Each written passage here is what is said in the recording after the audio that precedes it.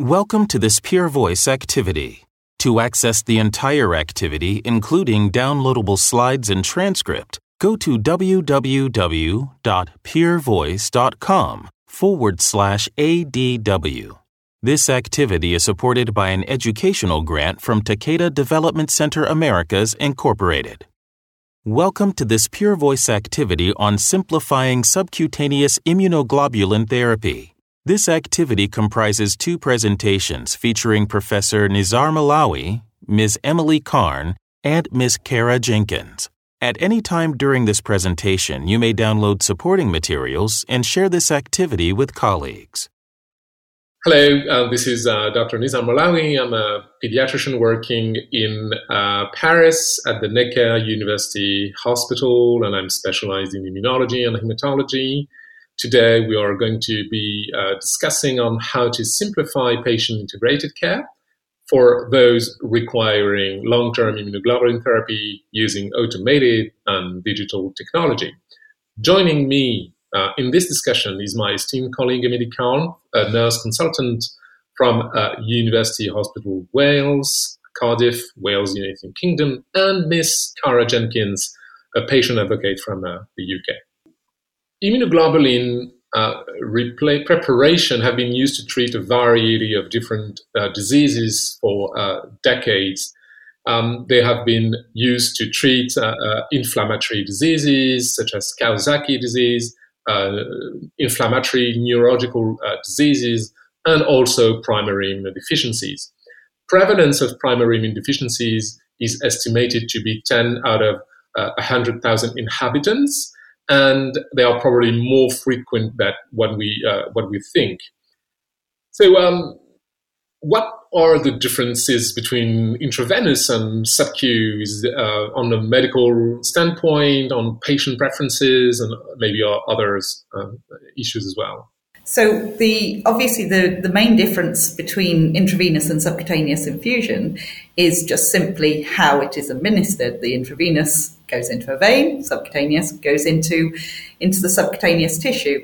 This is causes differences for patients in terms of whether we have venous access, how often the treatment's given, the method of administration, and really comes down to a mixture of clinical and medical requirement and patient preference when we're looking at treating using different methods.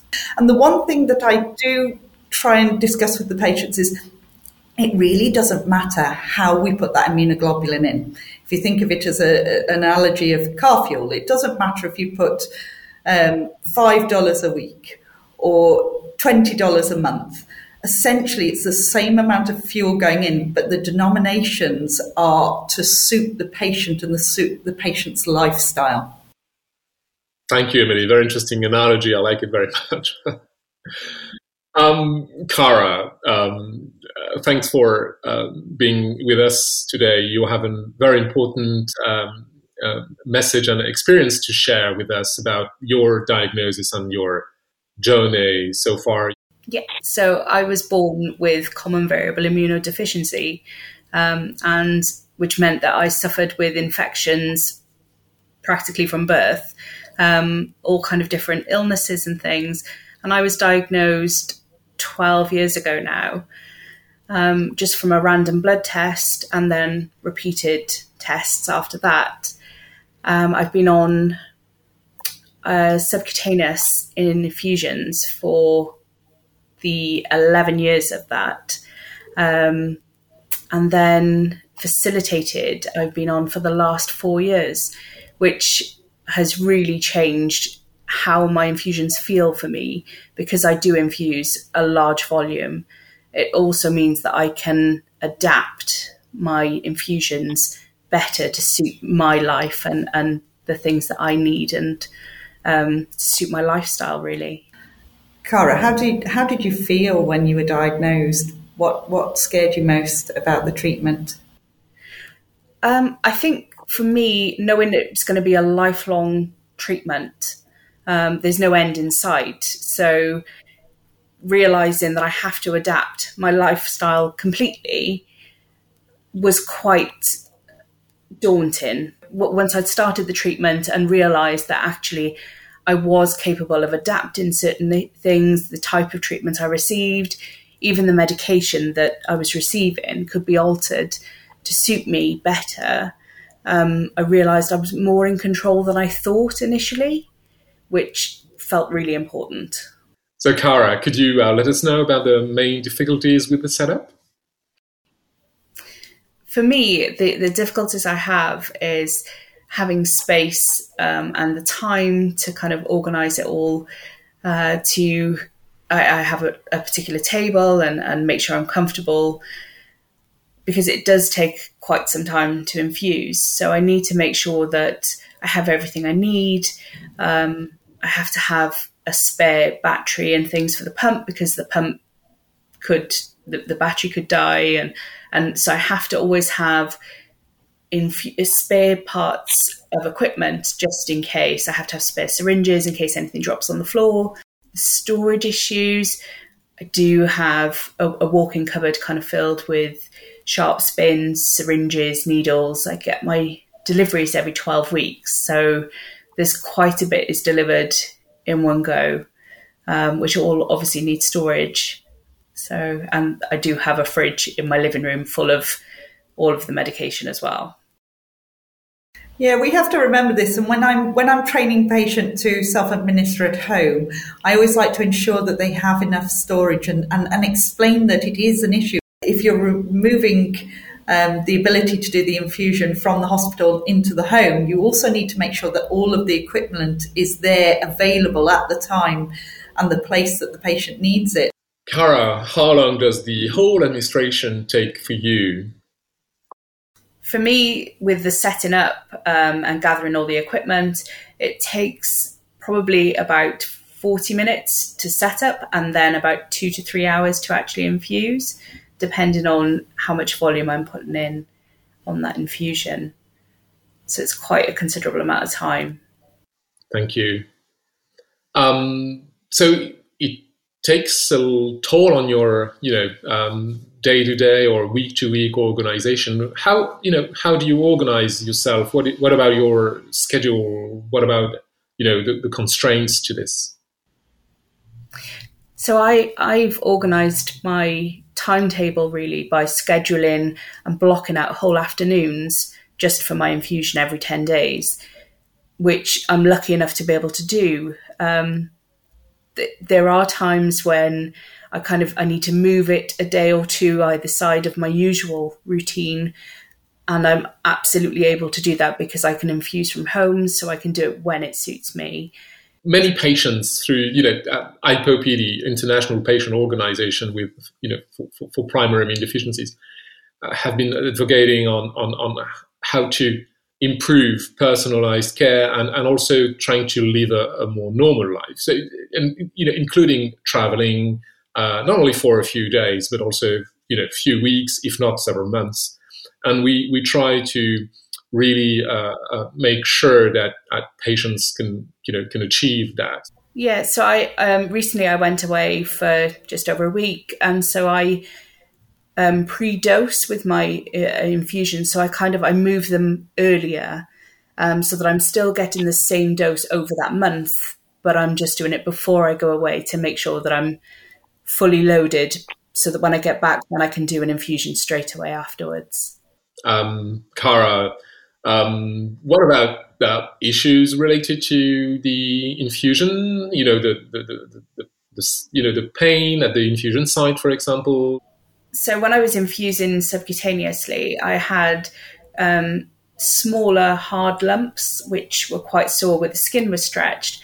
With the facilitated, the skin doesn't stretch as much, so it's less painful. The skin feels less sore, although it is still a little uncomfortable at night sleeping on them. Mm-hmm.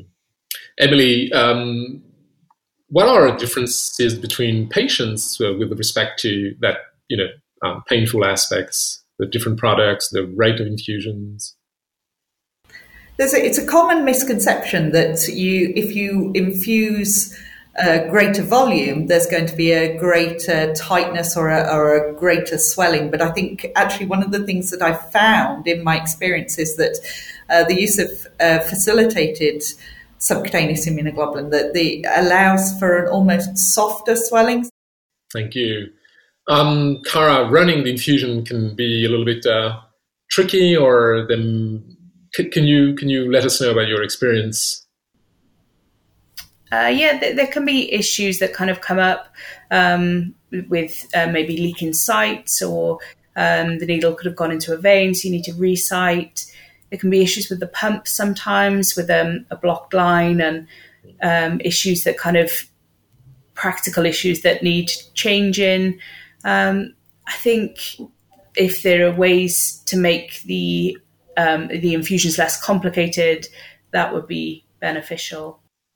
Thank you, Emily. Very, very important and interesting. Cara, what about recording the infusion data? Do you have any issues or difficulties? The main difficulty I have is remembering to hand in these logs, basically. Every infusion has to be recorded using the batch number, and then that has to be handed to the immunology team every 3 months. Also, sometimes writing down the batch numbers, because they're quite long and random letters and numbers, it can pose a difficulty sometimes. And sometimes there are issues. If you spill a glass of water over your records, then you kind of ruined it all. Running the infusion can be a little bit tricky sometimes. Can you shortly comment on your experience on running infusions? So Cara uses the chrono type device, which is a syringe driver, and requires multiple changes of syringes with a large volume of infused material. However, you've got a different option. Could be a peristaltic pump device, which would just require a single bottle of the infusion to run through. But both devices, you have a compromise. Yes, you might have to repeatedly change the syringes on a syringe driver, but it's much more portable, takes up less space than a peristaltic pump and a drip stand setup. So each device has its own compromise at the moment. No one device is perfect. And maybe same thing with the blood tests that are required just to monitor your treatment, such as the plasma IgG trough levels? Yes, so the blood tests are required every 3 months. And when I was initially diagnosed, my levels were 3.2. Now they're just over 10, so I'm really doing well. But I receive a letter with my blood updates after every clinic appointment, which is great. But then I have to keep my letters to make sure that I keep a check on my trough levels, and so that I can keep an eye on how my treatments are going as well, because having my treatments and not having as many infections is great, but it's also nice to kind of see a visual reminder of how the treatment is benefiting me as well. So yeah, it would be nice if they were kind of automated between the team and myself as well. So Cara, could you maybe conclude with your own preference? What is, the most important reason to choose facilitated subQ over other forms of IG? I think for me, the main benefit for choosing facilitated is that it fits into my life, and I can manipulate my treatment to suit myself. I think the biggest issue is the analog part of infusions. If it could be digitalized and made easier so there's less responsibility, then that would be hugely beneficial. Thank you so much, Cara, for sharing with us your experience and your testimony is so important. Thank you so much, and thank you to Emily as well for your great insight. Thank you to you all for your attention, and join us for a second part to discuss how we can simplify home administration of immunoglobulin. Hello, this is Dr. Nizar Mahlaoui. I'm a pediatrician specialized in immunology and hematology at Necker Enfants Malades Hospital in Paris, France. Today, we are going to discuss how to simplify patient-integrated care for those requiring immunoglobulin therapy using automated and digital technology. Joining me today in this discussion is my esteemed colleague, Miss Emily Carn, a nurse consultant from University Hospital of Wales, Cardiff, in Wales, United Kingdom. So, as a brief summary of need assessment, we heard in the first part that there are difficulty to carry equipment, storage issues are important. Also, preparation is time consuming. When infusing locally, there are pain, swelling, lumps. The duration of treatment is also quite long for some patients. So time-consuming tracking and sending the records is also very important. There are potential for errors. And we need to simplify the data tracking process about the infusion and IgG blood levels. And we could automatize and digitalize the tracking and sending back the data to the hospital. What do you think, Emily, as a healthcare professional? I think the key absolutely is simplicity. Patients already have a burden of illness. We don't want to add a burden of treatment to that as well. Thank you very much. I love that message, and we'll go through that when talking about the pumps. What could be the pre-filled syringes, improvements provided by this new treatment? The pre-filled syringes are an excellent choice for simplicity, which, as I mentioned before, is one of my key requirements. I think they're a really excellent choice for small doses on regular and often, and they reduce the amount of equipment that's required. However, you do have to understand, and patients, when I discuss the use of pre-filled syringes, they do have to understand that does mean smaller infusions is a greater number of needles. And some people prefer this, some people don't, and it really comes down to patient choice. So, Emily, there are several products that are available on the market, which is also very good to improve the personalization of the treatment to patients. Could you let us know about your experience? Yes, I think there are many different types of syringe pumps on the market, some available for use within hospitals only, some that can be used in the patient's home, some that are electronic, others that are almost a clockwork-based system. And I think that they all have their pros and cons, and each individual area will be used to maybe one or two particular types of syringe driver. I think most of them are larger than the portable devices, so you do have to take that into account. Some developments have been made in mobile infusion pumps, such as the SoConnect Plus, using a digital technology, a mobile app to help keeping track of the infusion and sending to the doctors.